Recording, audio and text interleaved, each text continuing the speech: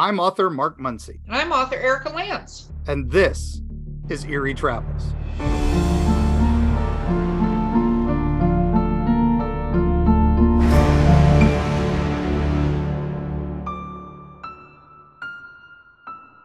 Greetings, travelers. Greetings, travelers. Wow, that was more high pitched than I did. Wow. I was gonna say, I'm did just you sit on excited. something? Yeah, no, I'm excited about today. So I got anyway, sorry, going to bring it back down again. Okay. It's crazy. So you are in a heat wave right now, Mark, correct? Oh my gosh, yeah, record heat. We're in our the middle of our 9 months of summer here in Florida. It's pretty crazy. We're now closer to the sun than Mercury. So, Wow. yeah, Oh, it's a not long good. commute. Well, Yeah. today we had our outside air quality index. Apparently here in North Carolina, we got some of the fires from Oh, Canada, like the air from anyway. So it's a little like Misty Mountains, like overload because of how much smoke is in the air. So yeah. yay We have weird family in weather. Washington D.C. this weekend, and it was condition red. But they were like, it was the only day they had to sightsee, so they went into town. So I was like, all right, it was nice knowing you. Yeah, I was going to say, very nice knowing them. We'll miss them. We'll see them in purgatory. Okay. But we got a very... What? Shit, What sorry. What is this, producer? Hi. I actually had some real good experience, well, bad experience really, with the heat wave. The AC in our office broke, so it was like 80 in there for basically the whole week. And it took me just sending pictures of it to a bunch of people and being like, can you just send this to every PM so that they'll let us go home? And they finally let us go home on Tuesday. Nice. Well, there you go. It's rough out here in these streets. Yeah, sorry. The Florida streets. I was like, Hallie, did we do something wrong? Are we restarting? And producer pops in. You're like, are we redoing the whole What do thing? we do? What do we do wrong? Okay. So, all right. Well, good. I'm glad you're not melting. So No, it's good. Okay, we got breaking news because I really want to get to the next segment. So breaking news.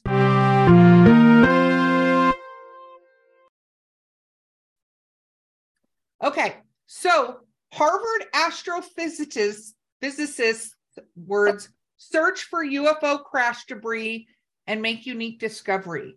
So there apparently there was a $1.5 million expedition to determine if a meteor that crashed into the southwestern Pacific Ocean in 2014 was actually a UFO. And the team searching the floor for this, of course, about 100 miles off the coast of Papua New Guinea, apparently was hurtling through space at 130,000 miles per hour, made contact, and they discovered small metallic wires in it, and they're not from human alloys. So, saying we're so close to this UFO thing. It was definitely interesting. I read that it's like materials that we're familiar with, but they were mixed in a different way. And they still, it's still not positive that this is anything of alien nature, but it is still pretty cool. So no, it's aliens. It's aliens. It's aliens. All right. And before we get to the exciting thing, I have to throw our Paranormality magazine. Yep. Ghost hunters uncover eerie voices and unexplained phenomena at Salisbury's Rifle Museum. Interesting. So anyway, apparently they're hearing a ton of voices. The caretaker was very skeptical when he started about the paranormal, but apparently there's so many, and they're whispers. So we may have to throw that on one of our tours. But of course, you can check it out at Paranormality Magazine. The link is below. And if you go in and you sign up with our tag travels, you will get 10% off. But I want to make this go faster because I'm super excited about our guest today, Mark. Yes. Talk about our guest. Yes, we are honored today to have a living legend, and I don't say that lightly. This is probably one of my favorite people. He was one of the responsible parties for our late great Hellview Cemetery back in the day. We took a haunt design class from him. It took us from a yard haunt to a full walkthrough. And I am happy and thrilled and privileged to have with us today the great Leonard Pickel. Woohoo! Oh, it's my pleasure. My pleasure. Thanks for having me. Oh, absolutely. Man. If Mark didn't talk so like ridiculously about you, Leonard, you have no idea. when we started this podcast, one of the first things out of his mouth was, "We got to get Leonard on the," and I'm like, "Cool. Who are you talking about?" Yeah, because he's not the first. He's not the first monster I've created. That's for sure. Yeah, no. The world is populated with them. No, just kidding. So, Leonard, do you mind telling the audience a little bit about your background? I scare people for a living. Awesome. I'm a haunted house designer. My background is architectural. I have an architectural degree from Texas A&M University. And as I graduated, I started volunteering with the March of Dimes haunted house that was in Dallas, and we helped them, take that into. It was already the biggest show in Dallas and at the time, and we were able to dramatically increase that. And I went off and did my own haunted house after that, and I built the entire thing on credit cards and pocket change. And when everything was said and done, I was like $20,000 in debt, which I thought was a huge failure, not realizing that a haunted house is a business just like any other, and it's a 3 to 5 year payout. It's not a get rich quick scheme. So I had so many people coming to me wanting me to design haunted houses for them. I'd already designed, not just for the Dallas March of Dimes, but for Fort Worth and Plano, all the cities in the area. And I started getting approached from amusement parks that were looking for somebody to design their haunted houses. So I did several Six Flags parks and ended up doing some stuff at 1 year at Universal. We designed and built 2 haunted houses for Universal Florida. I built haunted houses at the Playboy Mansion. Did stuff at Madison Square Garden when they did their Halloween event their first year. So I created a business out of scaring people, and the psychology and the concept of capacity. So how you can get people through the attraction so you can make money while still making it scary. And I've just really kind of niched myself into doing that and into helping people get started. The majority of my clients are people that love Halloween. They would love to do a Halloween event. Maybe they're great marketers. Maybe they're great haunters, but they need code compliance, and they need where to spend money, where not to spend money, and help point them in the right direction. And I've been doing that for well over 40 years now. So there's no reason to change at this point. I'm just going to keep doing it. Well, Awesome. Were you always a lover of haunted houses?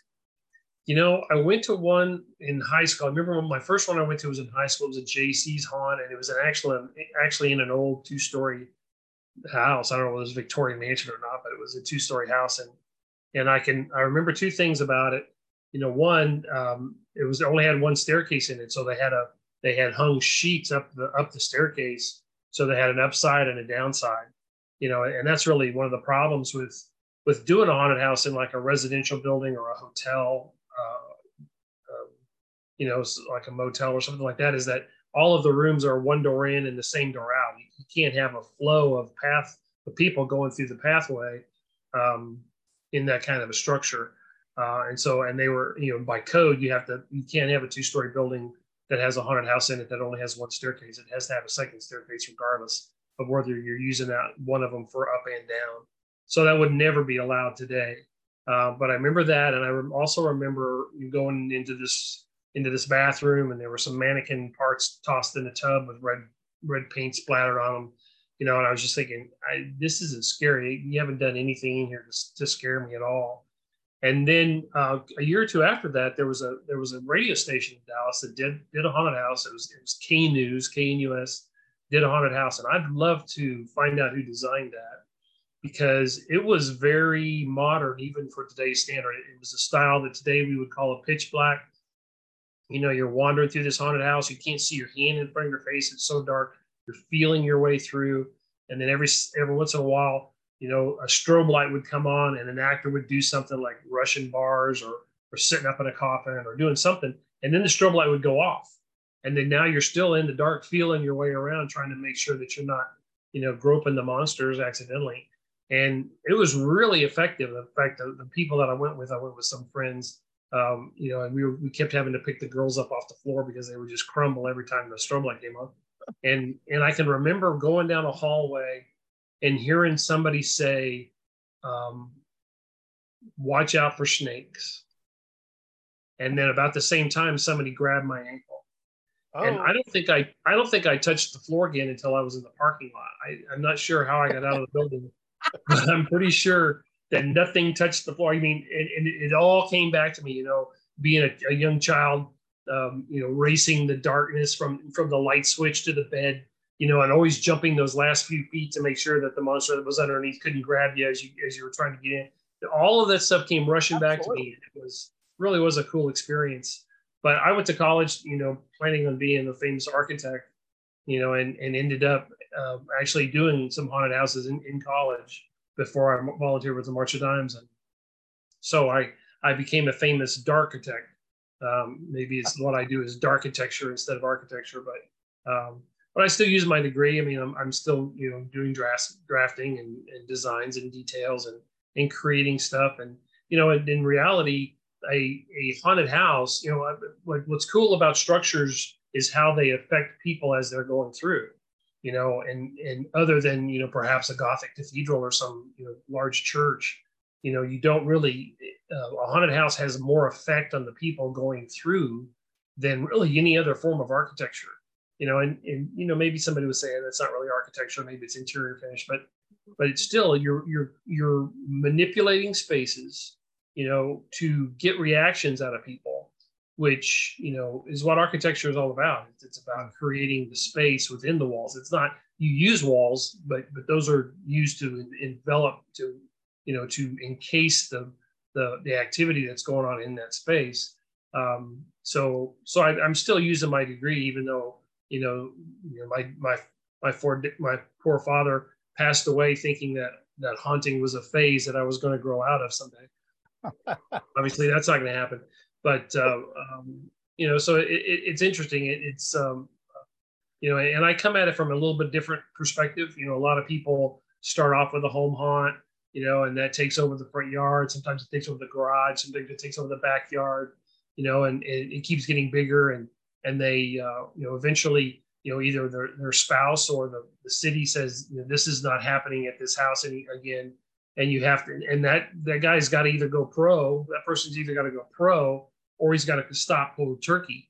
And, that's, a lot of them go pro. A lot of them end up, finding a building and throwing all their money at it, just like I did, and trying to make a go of it. And some of them are successful, and some of them aren't. And that's one of the things that I do is as a consultant, I'm trying to help people not make the same mistakes that I made when I was, building and owning haunted houses, and I made every one of them twice because I knew the first time it wasn't a mistake, even though it didn't work. So I tweaked it a little bit and then I did it again, and after about the third time, it's like, maybe that's not really a good idea. Maybe I should try something different. But so that's really what I sell. And, when people call me up and they want to do a haunted house, sometimes I kind of feel like my job is to talk them out of doing it at all, because, it's not an easy way to make a living. It's a fun way, it's a fun activity. It certainly is a creative outlay. And people that do it love it, do it because they love it. But, some of them, a lot of them, if they really put a pencil to it with the amount of time that they put into it, and the amount of money that they're getting out of it, they really might be better off at McDonald's. But again, people love doing it, and haunting is very much a disease that, when you catch it, you've got it, and it's terminal. It's terminal. There is no cure. There is no cure. Yeah, my name is Erica Lance, and I'm a haunter. I could see that. It's like an AA meeting, but like, very much. Haunters Anonymous meeting. And Leonard just exactly described what happened to help you. We were a home haunt. We kept getting bigger and bigger, and the city finally said no. So, and at that point, I became a writer. And that's one of the problems. The two hardest things to find when you're trying to do a haunted house is location and funding. And as hard as funding is to find, location is even harder. You're always looking for that really cool, creepy building that the kids are breaking into to scare themselves anyway. When you put a haunted house in one of those, that's a gold mine. That's the one that everybody shows up to because they're dying to see what's in the building anyway. And now to be able to go through a haunted house and something that they think might actually be haunted really brings out the crowd. But those are few and far between. Luckily, people are creative and with the level of scenic that people do in their haunted houses today, you can take any building and make it look like an old asylum or Gothic cathedral or whatever you're looking for it to be. When I was working with the March of Dimes, it was really hard to find a building in Dallas. They were really having trouble finding a building, and then I think it was the San Antonio JCs came up with the concept of putting a haunted house in a pole tent. So the March of Dimes rented a tent one year, set it up, and then we built the haunted house inside the tent, and literally just lifted up the tent flap and sent people in, with it just looked like a circus tent, even though it wasn't a circus theme or anything. But it was yellow and white, I think, striped, and that bothered me. So the very next year, I built a facade to put in front of the tent, so that it would at least look like a haunted house that people that were driving by, so they knew what it was. And my facades are almost famous now. There's a lot. Every once in a while, I'll go to some haunt that I've never been to before and never heard of before, and I look there, and there's one of my facades, that I designed and built for somebody else. It's changed hands 2 or 3 times, and there it is. It's kind of cool to see that kind of stuff. So, Leonard, I have a question. Do you still get scared going into haunted houses? Because when you know how how things are made, sometimes I think a little more difficult to get scared because you know how it works. But do you ever walk into a haunt and get scared? You can startle me, but you're not going to see it. You're not going to see me jump. And typically when that happens, it's when I'm looking under something, trying to figure out how they did something and then not noticing that an actor is standing there, and one of the things that I do in my designs, if you can make people feel like they're doing something they're not supposed to, that they're hugely vulnerable to a good scare. So you can surprise me and I'll get a adrenaline rush, but it's pretty rare. I can usually see what's coming a mile away. In fact, one of the things I like to do is find get in line behind a group of girls or a group of couples that are going through, so I can see their reaction. If you just send me through a haunted house by myself, I go to a lot of haunted houses by myself. And if you just send me through by myself, the actors will miss me. They think I'm staff, but they have no idea what's going on. So following a group through is always good for me, so I can see what their reactions are, because something may scare them that wouldn't even come close to scaring me. So, and that's what I'm there for, is studying. And that's one of the things that I've always tried to do is, once I'm the designer, so I build it, set it up, design it, set it up, open it, get it going, get it running like it's supposed to. But then I'm kind of done. I have acted in haunted houses before, but it's not really my calling or something that I just love to do. So I'll go see haunted houses, and in a typical year, I'll see somewhere between 100 and 200 haunted houses. And I travel the countryside. If I hear about a really cool haunted house, I'm going to go see it. So, I get to travel the countryside in October. All my clients are open and operational, so I just travel the countryside seeing haunted houses, which is a horrible way to make a living. I don't recommend it. Terrible. # dream job. Oh, yeah. I was gonna say, me and Mark are both authors, but and he was a previous haunter. Is that? I was a haunter for a long time. Yeah. I just don't know if that's the right word. I'm a recovering haunter. I'm a recovering haunter. But one of not recovering very well. No, not at all. This is half the boxes for the move are still haunt supplies that I'm like, we may need that. The missus someday. Is like, no. Can't throw it away yet. I know Carrie's sitting there going, we do not need the talking skeleton head. And Mark's like, but we do. We do. There's this date called Halloween that people love that stuff. Yeah, I still set, we still set up for Halloween. People still show up wanting to know what happened to the haunted house, and I have to give them the bad news, but it's the way it is. But one of my favorite things that you always, we have a question first. Sorry. Okay, it's fine. But it seems to me, sorry, Mark, let me just ask this, get you guys started. I feel like I could just sit back and not do anything. It seems to me, much like writing or sometimes acting, some of these kind of professions, haunting would be one of those passion jobs that it brings you happiness, it sparks joy, but never go into it thinking you're going to be a millionaire. Yeah, that's the old, how to make $1 million in the haunted house industry. You start with 2. But yeah, no, it is very much a love of, getting reactions out of people, and when you scare people, and when an actor scares a patron going through, the patron gets a huge adrenaline rush, but so does the actor. It's a very symbiotic relationship between the person that's doing the scaring and the person that's getting scared. And people are funny. And when you scare them, it's almost like that, the old cartoon where their legs get all wobbly, wiggly, that they literally lose their knees sometimes when you really scare somebody well. No, totally. I unfortunately I'm one of those people that if you come at me, I end up punching you. I stay out of haunted houses for that reason. Yeah, because that's why I asked you to stay out of haunted houses. No, I know. I've discovered this about myself, and I'm like, let's not punch the performers. I don't know why. It's a weird thing. I know I'm in a I've done haunted houses before. Like I've been, and yet I still act like an idiot. Okay, Mark, ask your question. Sorry. Well, what I was just going to say, one of the things Leonard taught us was, you've got to be able to, you've got to stop the actor from the person. You've got to break, there's got to be a reason the monster can't get you. And that was one of the things we kept in throughout Hellview. There would always be, even if it was just a little chair or a little, just something like just a small barrier, even, it's obvious the guy could step over if he wanted to, but it was just one of those things. And I love that. And we kept that forever. And that's to keep, and it also keeps a distance from people like you. Right. from punching. The last person I punched jumped off of a 3D wall, like they were a white fuzzy thing on a white fuzzy, one of those kind of blacklit walls.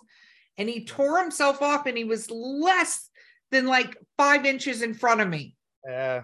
And it was so quick, and I swung, and then I apologized, and then I closed my eyes, and the person I was with, I'm like, just walk me out of here. Just like hold my hand, walk me out of here. And then I was like, I can't do this again, because that was my reaction. Like, you come at me, anyway, I was not proud of it. And in my opinion, the properly designed haunted house, the actor never needs to get that close. And in fact, you really should stay arm's reach away from the patrons, because it's fight or flight. I mean, when you really get down to that, to that lizard brain and make it jump, because it's defending itself. So I was following my 80-year-old grandmother through a haunted house that I had done one time, and an actor jumped out and scared her, and she punched him while I was standing there. It's just like, why did you do that? It's like, he scared me. That's his job. So it's more common than you would think. And I love that your grandma did it. I'm with Leonard's grandma. I like that. Go ahead. I'm sorry. That's all right. All good, Erica. All good. No. What was your question? What was your question? My next question was, the other thing we always followed from you was storyline. It was always, we wanted everything had to make sense. Why you were moving through the house in this way, why you were moving from room to room, because that was one of the things I noticed. I'd go through certain haunts, and it'd be like, all right, first room is Chucky, next room is is another licensed character, and the next room is something crazy. And we did that a few times, but we had reasons for it, and we would have it would be storyline reasons for it, but never did the licensed character thing, because it was yet another thing. So how do you feel about how important is storyline to a haunt? To me, a haunted house is a horror movie that you walk from scene to scene. So it has to have a storyline. You have to have a reason for what evil is in this building. What minions has it created? What is the reason that the people are going into this creature space, that we know that there's something's wrong, something's not right. Why are we going in if we know there's something not right? I try to put all that into a storyline when we come up with the concept for the monster, and it keeps you from having, a clown and a Frankenstein and an alien monster, in the same haunted house, which makes no sense. I mean, what you're trying to do is to get people to suspend their disbelief. And the best way to do that is to make them feel like they're in a real experience.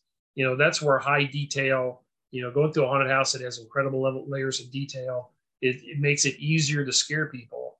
And you definitely are entertaining them, even if they're not frightened, they're entertained by all the set dressing and stuff.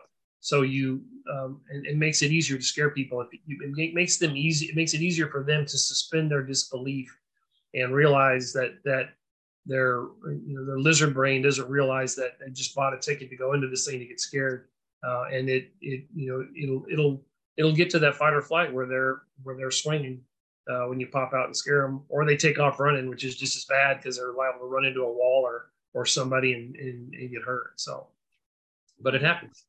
No, it makes sense. Okay, we have to take a quick break, and we will be right back with Eerie Travels.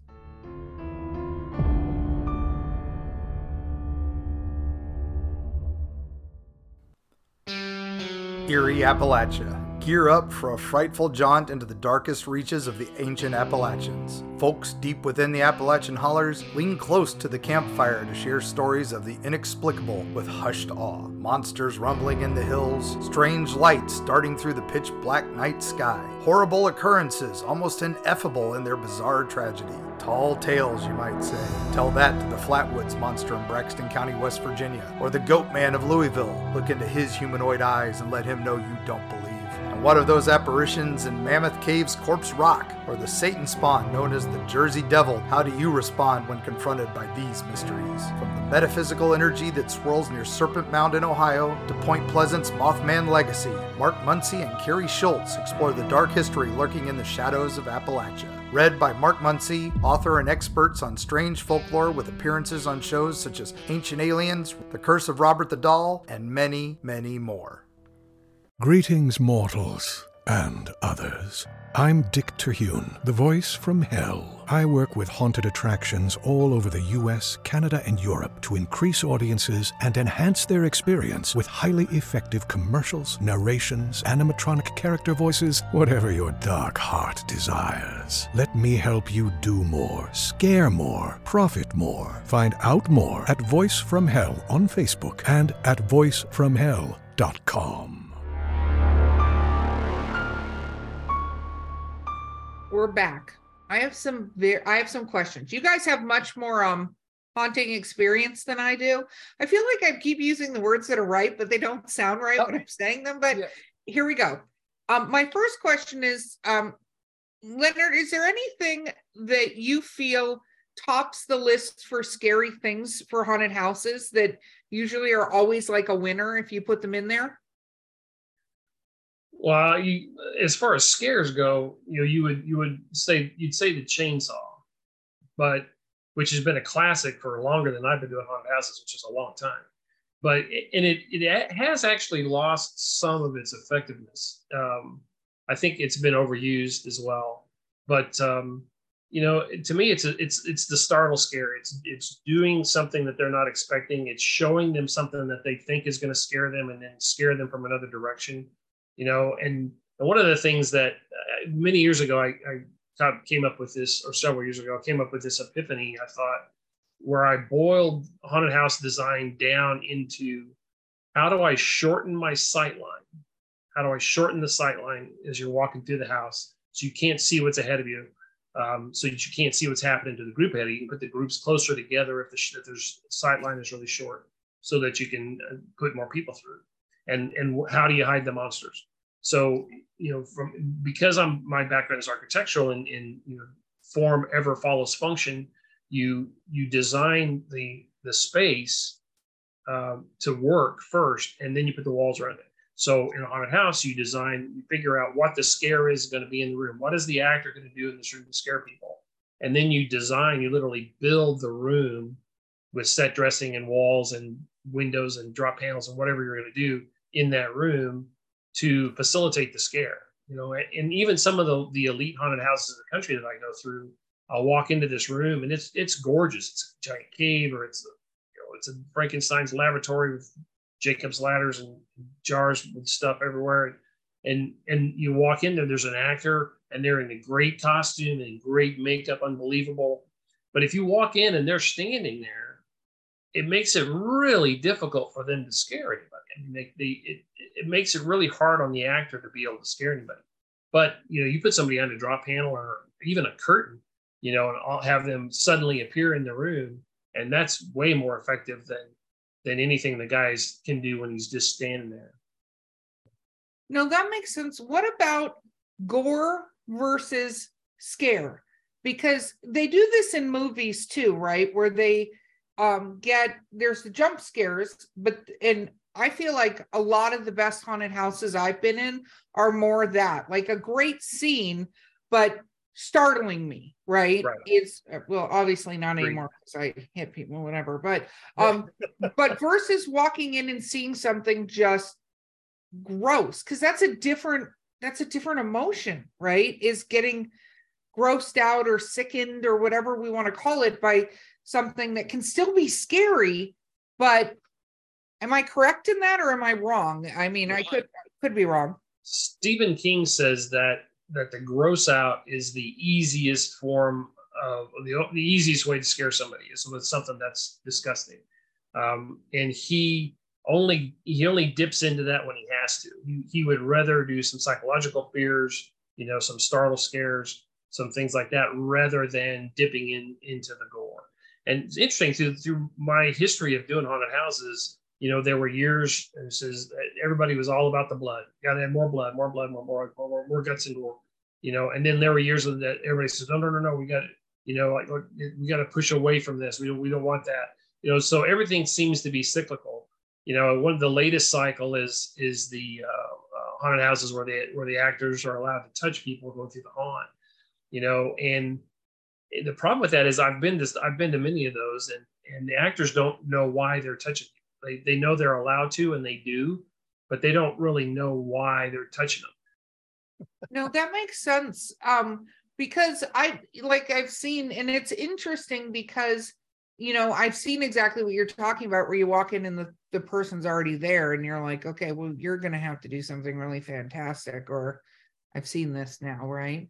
Right. Sometimes they become the misdirection with another actor that does the scare, but then it takes two actors to work the room, which is, an employee issue. So, most haunted houses run on fewer actors than they would really like to have, just because, and especially now with the employment so bad that it's really hard to find people to. I mean, luckily, scaring people is fun. So, and there are a lot of haunted houses that work on volunteer labor. They all volunteer actors. If you can do that, that's great. But really need to be a nonprofit if you're doing that, because you can get bitten. I've had people call me and say the labor board is coming down on them because they had a volunteer haunt.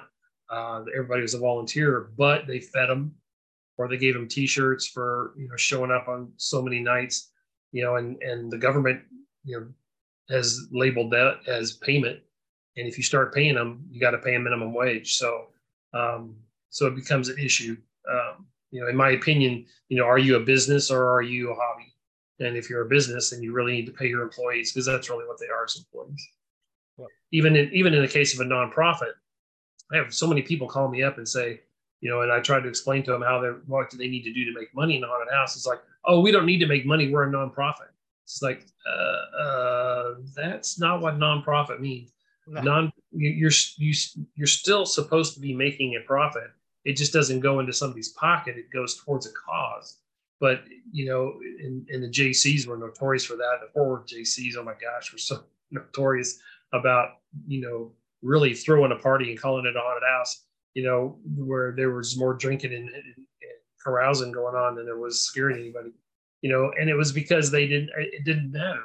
If a nonprofit would take the position that this haunted house has to be profitable, or don't do it, they would make more money for the charity, than if you approach it with, we can't afford to spend any money because we're a nonprofit. Well, if you don't spend money, if you don't advertise it, it doesn't matter how cool your haunted house is. If nobody knows about it, nobody's coming.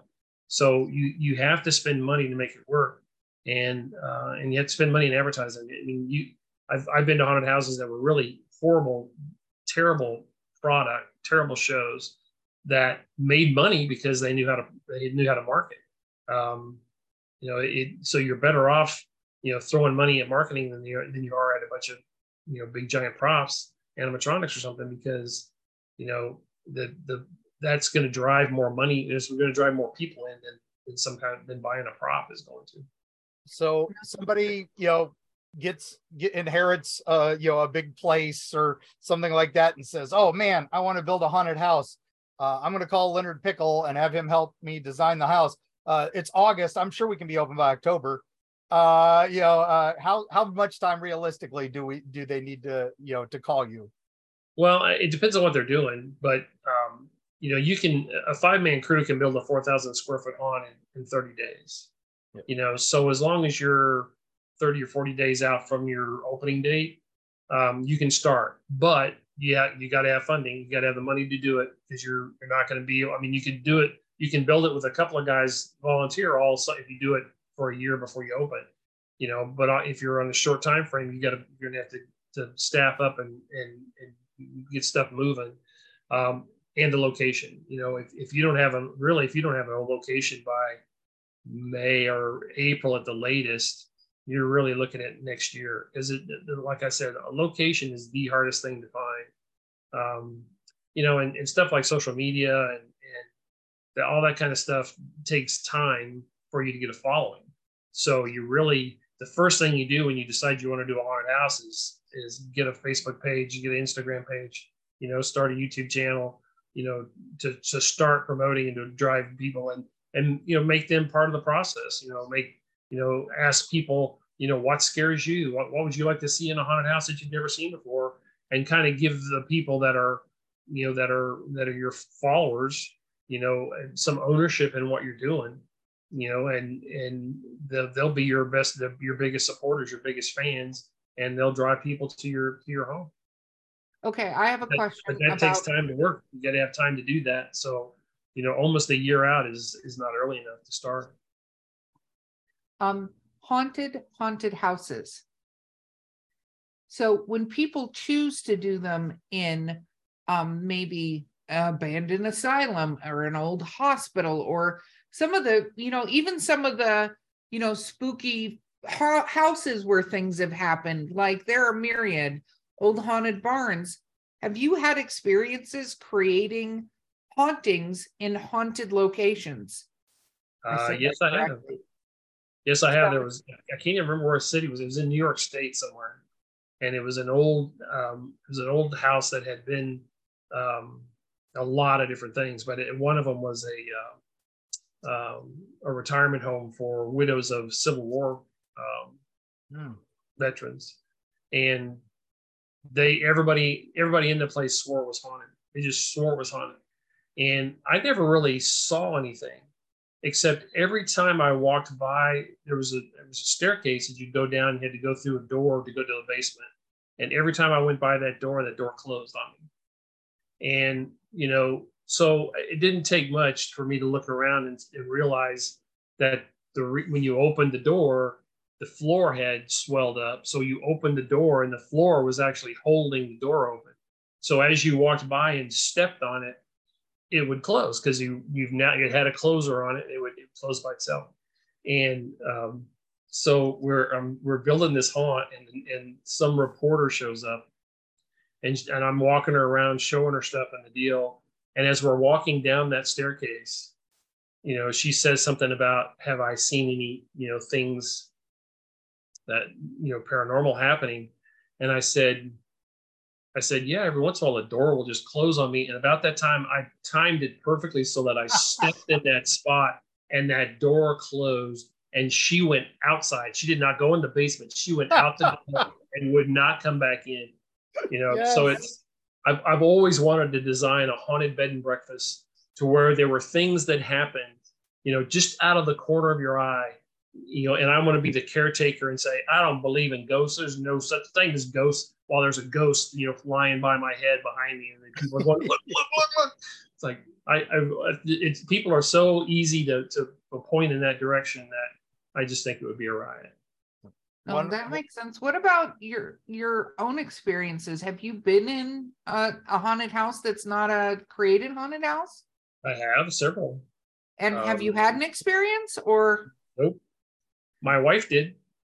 We were on our way to a convention, and we got in late, went to sleep, got up the next morning. I was trying to get going so we could get there on time, and she was just being grumpy, and I said, "What is wrong with you?" And he says, and she just blurts out, "I saw a ghost last night. In fact, I saw 2 of them."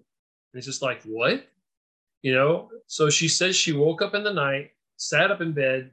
There was a ghost that walked over to the bed, sat down in the chair by the desk where there was another ghost standing beside her, and she was trying to give her a tiara, like a jeweled, hair braid or something. Yeah. And it was just like, and you didn't wake me up? This is like, what were you thinking? And she's like, turned on the light and they were gone. It's like, okay, whatever. So we got to get going. And so as I'm leaving, I'm going to get something to drink at the little breakfast nook. And there's a woman there, that works there. She's filling ice or something. And I said, "Has anyone ever seen a ghost in this hotel?" And she looked at me and she said, "What did they look like?" And I said, "They." I'm not saying I can't say. Yeah. And so I'm leaving and I'm walking by the registration, and my wife has just checked out and she's in the car. And as I'm walking by, she's obviously said something to him, because the woman behind the counter is saying, "You got to go talk to this woman. She thinks she saw a ghost in here last night. You got to go talk to her." And it's just like, this is really weird. really, really weird. It's funny because Mark has Carrie, and Carrie is ghost kryptonite. Yeah, she's gross kryptonite around her. Yeah, it's just, that's the way it is. I think that's just the nature of the beast. Now for illusions, one of my favorites that you did, that you taught us, was the teleport, which is where we put the mirror at the end of the hall. And then, you see the guy standing at the end of the hall where the mirror is, but he's actually right beside you. So when you turn around the corner, you see the guy down there. It looks like he's ready, and you're like, "Oh, okay, he's going to scare me down there." And then he steps out right next to you. That was one of our knockdown gets every time. And so we had to thank you for that.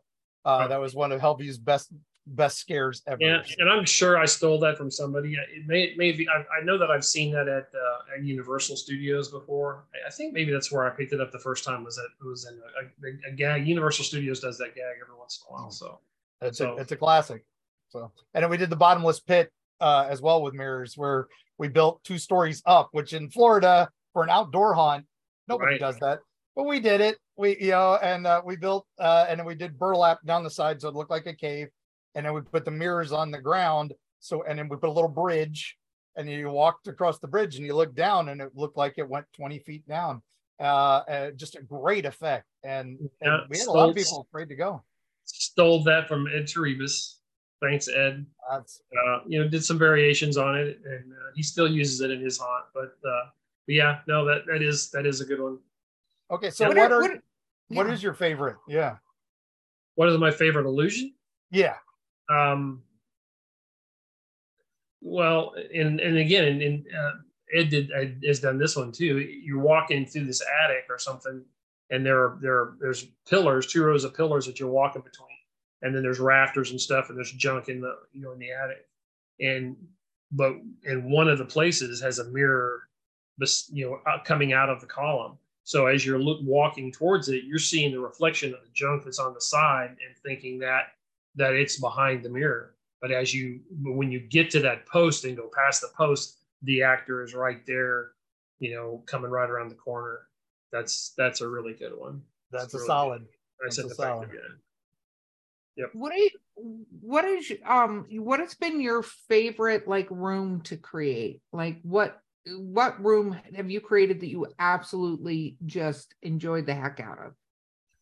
Well, I do a thing called a mirror hallway, which I do that I've done that several different times, and it's you physically you build a hallway that's got a lot of mirrors on it, gold ornate mirrors on it, and then you build the mirror image of that same hallway in the next hallway over, and then you cut a hole in the wall and put a picture frame around it, and then you put another picture frame, identical picture frame around it on the backside.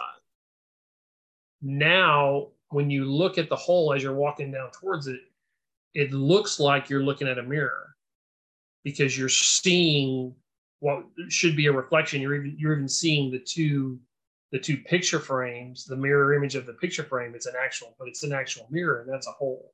And then having an actor come out of that is pretty effective. That's one of my, it was so funny when I did that for the first time we ever did that. I did it with the March of Dimes and in Dallas, and this other haunt that was in town tried to copy it. They didn't understand it, but I went through their haunt, and I could tell that they were trying to figure out how I did that.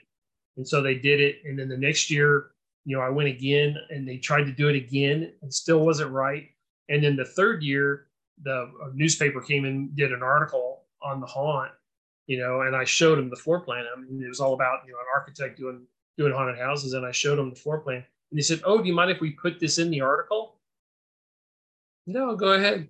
So the following year, they actually had a print, a plan for the mirror hallway, and they still couldn't figure it out.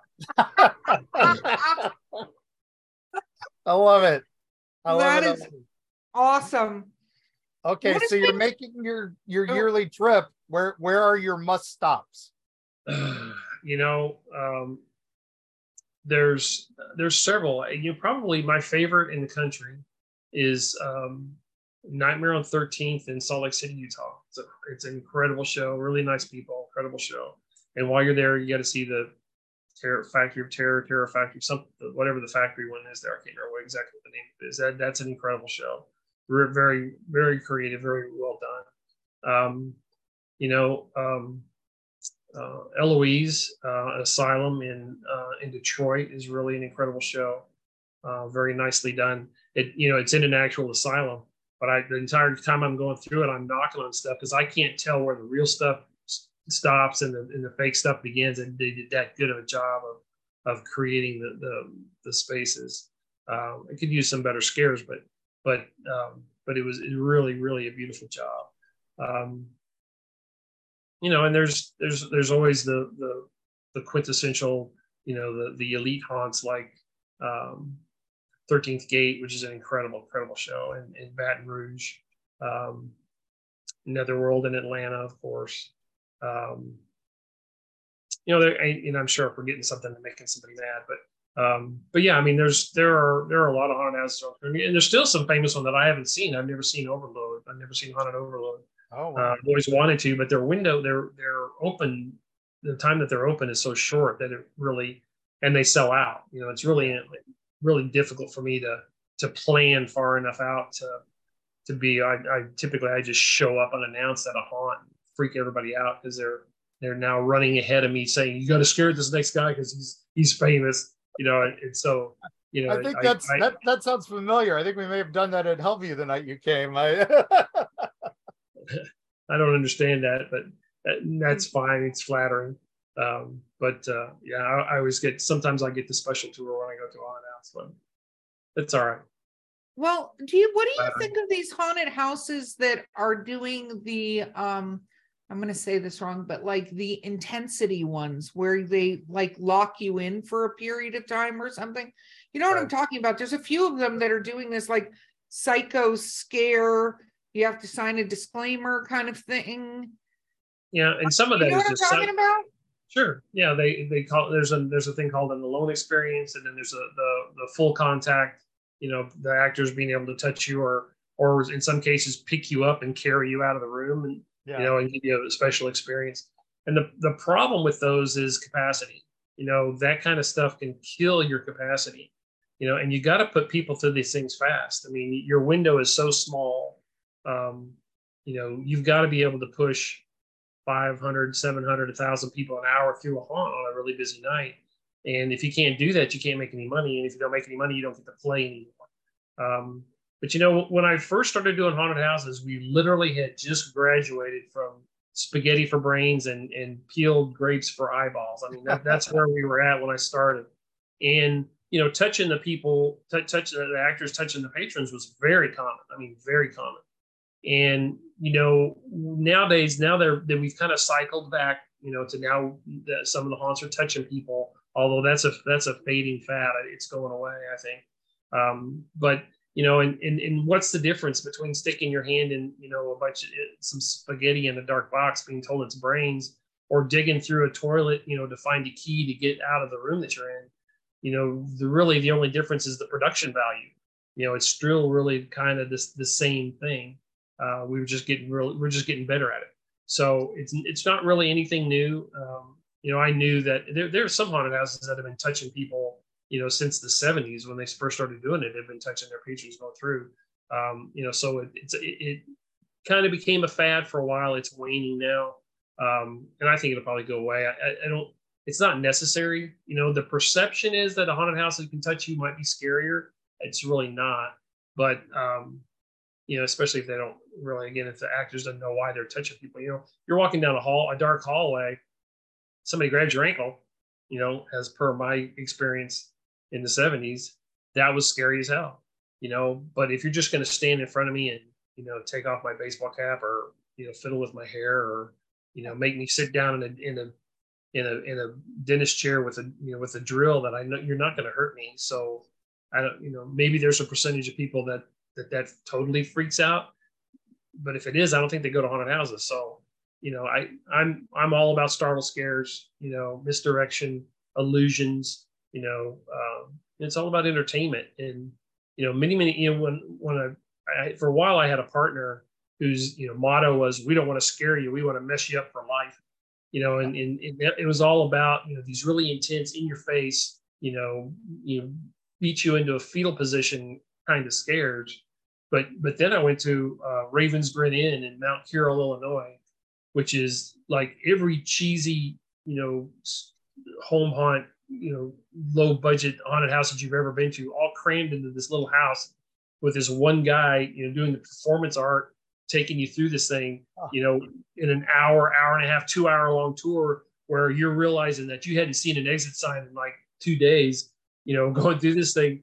And almost all of his stuff was sight gags. I mean, you know, you'd be walking down and there was a toilet lid on a wall. You'd lift it up and it'd have the punchline to a joke, you know, and so you're lifting these up and reading the jokes. And the third one you lift up and his face is there, you know, it's just like, you know, it's just like, you know, it was a startle, but then you're laughing, you know, and then you're coming into this dark room, and I'm looking through this big glass pane of window, and I'm looking, and I said, is that a tank? It looks like a World War II tank.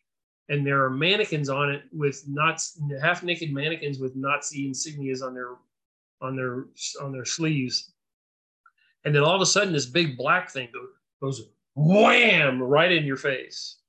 And, you know, later I find out that was a trash bag that he had just wadded up in his hand, that he slammed against that mirror when you're trying to figure out what the hell that was behind it and why it was even in the building, and scared the crap. He's scared more people. You know, Jim Carroll is scared more people with a trash bag than, you know, I think some of the $5,000, $10,000 animatronics can do. Oh yeah. Yeah. No, that it makes sense, because again, what you said earlier, it's sort of like it's like doing humor. Timing is everything. You can say something that's albeit funny, but if you don't have the right delivery on the joke, right?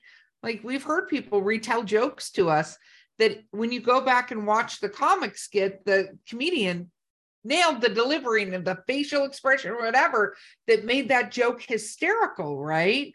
Right. I mean, Gallagher smashed watermelons, for God's sake. Like, that was his steal. And there was so much humor about that sort of thing. But if somebody's just smashing watermelons in front of us, we're like, whatever. But I think it's completely timing, delivery, and setting the person up so they're primed, I guess you would say, for the scare, right? I've been saying that for a long time, that scaring people is very much like telling them a joke. It's all in the setup and the timing of the punchline, which is the startle.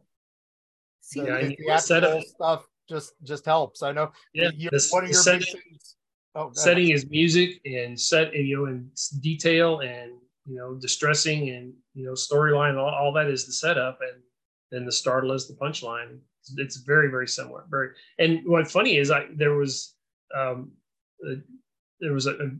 asked to do a class on a seminar on the psychology of fear, and so I had written up this thing, and I went to do my PowerPoint presentation. I went online and just started looking up, did a search for people getting scared in a haunted house, and almost every picture that I found, there was one person just screaming their brains out and another person right beside them laughing their ass off, so that even in that situation, horror and humor are so closely connected. It's not even funny. That makes perfect sense to me, because like I saw something the other day where they took the scene from Harry Potter where she's making him write, I will not tell lies, and it comes on his hand. And Right. There's ominous music in that scene that you don't even think about when you're watching it, right? But they played like a porno kind of track behind it. And like it's like how music completely changes scenes, right? And Yep. I think that's it's kind of brilliant. And it's brilliant to know that, because like humor, people do not have enough appreciation for the subtlety of being able to create something like that and knowing how to do that delivery. Because we have been in haunted houses that even if they're fantastically pretty, whatever the right word is, Yep. they're not scary. Yep, exactly. Right.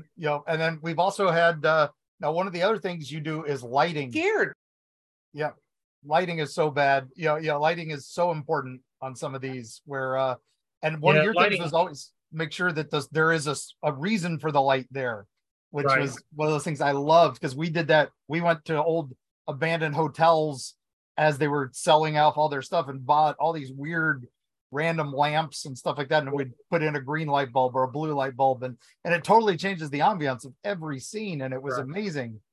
Yeah, I love to light with practicals, with putting a bulb in it, even if it's a low voltage bulb or LED or something, but put it in a real fixture. It adds to that realism that allows people to suspend their disbelief. Yeah, lighting is one of my pet peeves in a haunted house. I am so sick and tired of going to a haunted house with the spotlight in my face. And I understand that gives you an opportunity for a scare, because you can't see what is around you, and an actor could, jump into that beam and scare you. But I mean, when you're just going through a room and there's a light, first off, it's some theatrical fixture, so it doesn't even fit the theme or the setting, and then it's just shining in your face. It just doesn't make sense. Yeah, the lighting in the haunted industry could definitely use some help, and LED lighting has really helped us out, because you have little bitty lights that you can hide very easily. But yeah, I mean, there needs to be a reason for the light. In fact, Eloise, the asylum, at least the first half of the main show is lit with lightning strikes that are happening outside of windows. So it's just the flashes in through the windows that's lighting the scene, which is absolutely brilliant. 13th Gate in Baton Rouge did that one year with a clown theme, which was really effective. You're looking at this scene and it looks fine, and then a lightning strikes and it shows this ominous cloud and this ominous clown hovering over this child that's in the room, which is just like, wow, really effective. Really was frightening. Clowns scare the crap out of people. There are some staple things that absolutely scare the crap out of people, and clowns have got to be near the top of that list. When I first started designing haunted houses, I thought, I need to look at the phobias. I need to find out all the phobias are, so that I can put all of them in my haunted house. Man, there's got to be 3,000 different phobias. There's so many phobias, and you look at the top ones, it's bugs, it's fight, it's falling, speaking in front of people. Clowns is like 20th or 30th on the list. It's not even close to number one. but everybody feels like they got to have a clown in their haunt. I'm not sure why, but and I think that's when you put an actor, if you're at least in the style of haunted house that I do, where all the scares are pop out scares, they're all startle scares. The whole idea is to pop out, scare the people in front of you, look to see who in the line was the last one to see you, go back in that hole and not come out again until that person passes, so that they didn't see what happened. So now you're scaring a fresh group. And when we put always put the actors in costume, at least partial costume, if you can see it, and a nice makeup job. But the makeup and the costume is as much, if not more, to get the actor into character than it is to scare people. If I'm busting through shutters and laughing maniacally in your ear, and then I'm gone again, I'm going to get a startle no matter what I'm wearing. So that it's more to get to put that veil between the reality and the actor, so that he can act goofy and do stuff that he would never do in street clothes and straight face, but allow him to have that cloud between the two, so that he can do something that he wouldn't normally do. And you see that there's some people that are really quiet, really meek, and then you put them in that costume and that makeup, and their personality changes completely. They refuse to break character. It's so fun.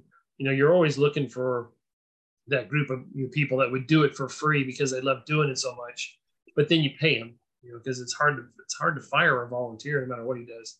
So you have to, at least if you pay him, you can fire him. At least if you pay, I love that. Okay, we need to wrap up. Unfortunately, Leonard, it has been so amazing having you here. Thank you so much. Well, my pleasure. I really enjoyed it. Let's do it again sometime. Right. Absolutely. So for those that would be interested in eliciting your services, I said that in a very naughty way, but if somebody wants to reach out to you, how do they get a hold of you?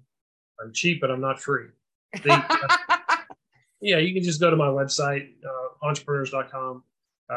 Entrepreneurs@gmail is the way to get a hold of me. You can really just Google Leonard Pickel. I show up like a rash on the internet.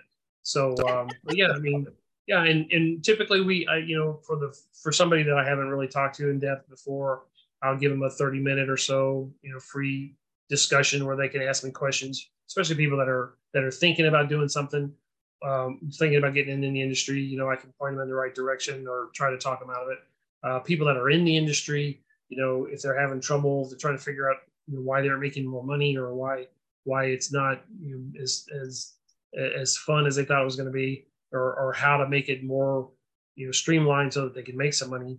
I'm happy to talk to people about that kind of stuff. It's at least at the beginning, and so I can feel them out to see if there's an opportunity there for me to do some really spend some time on it and dramatically change it, or whether they just need some suggestions to point them in the right direction. So if I can make that happen, that's success in my book. That is awesome. Awesome.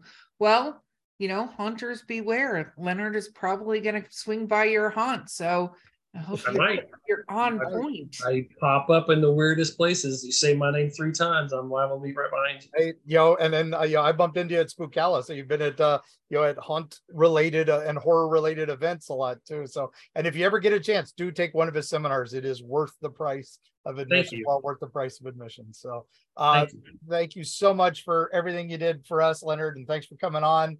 And Callie, was traumatized growing up in a haunted attraction. So, but and now they produce podcasts. So ain't that the truth?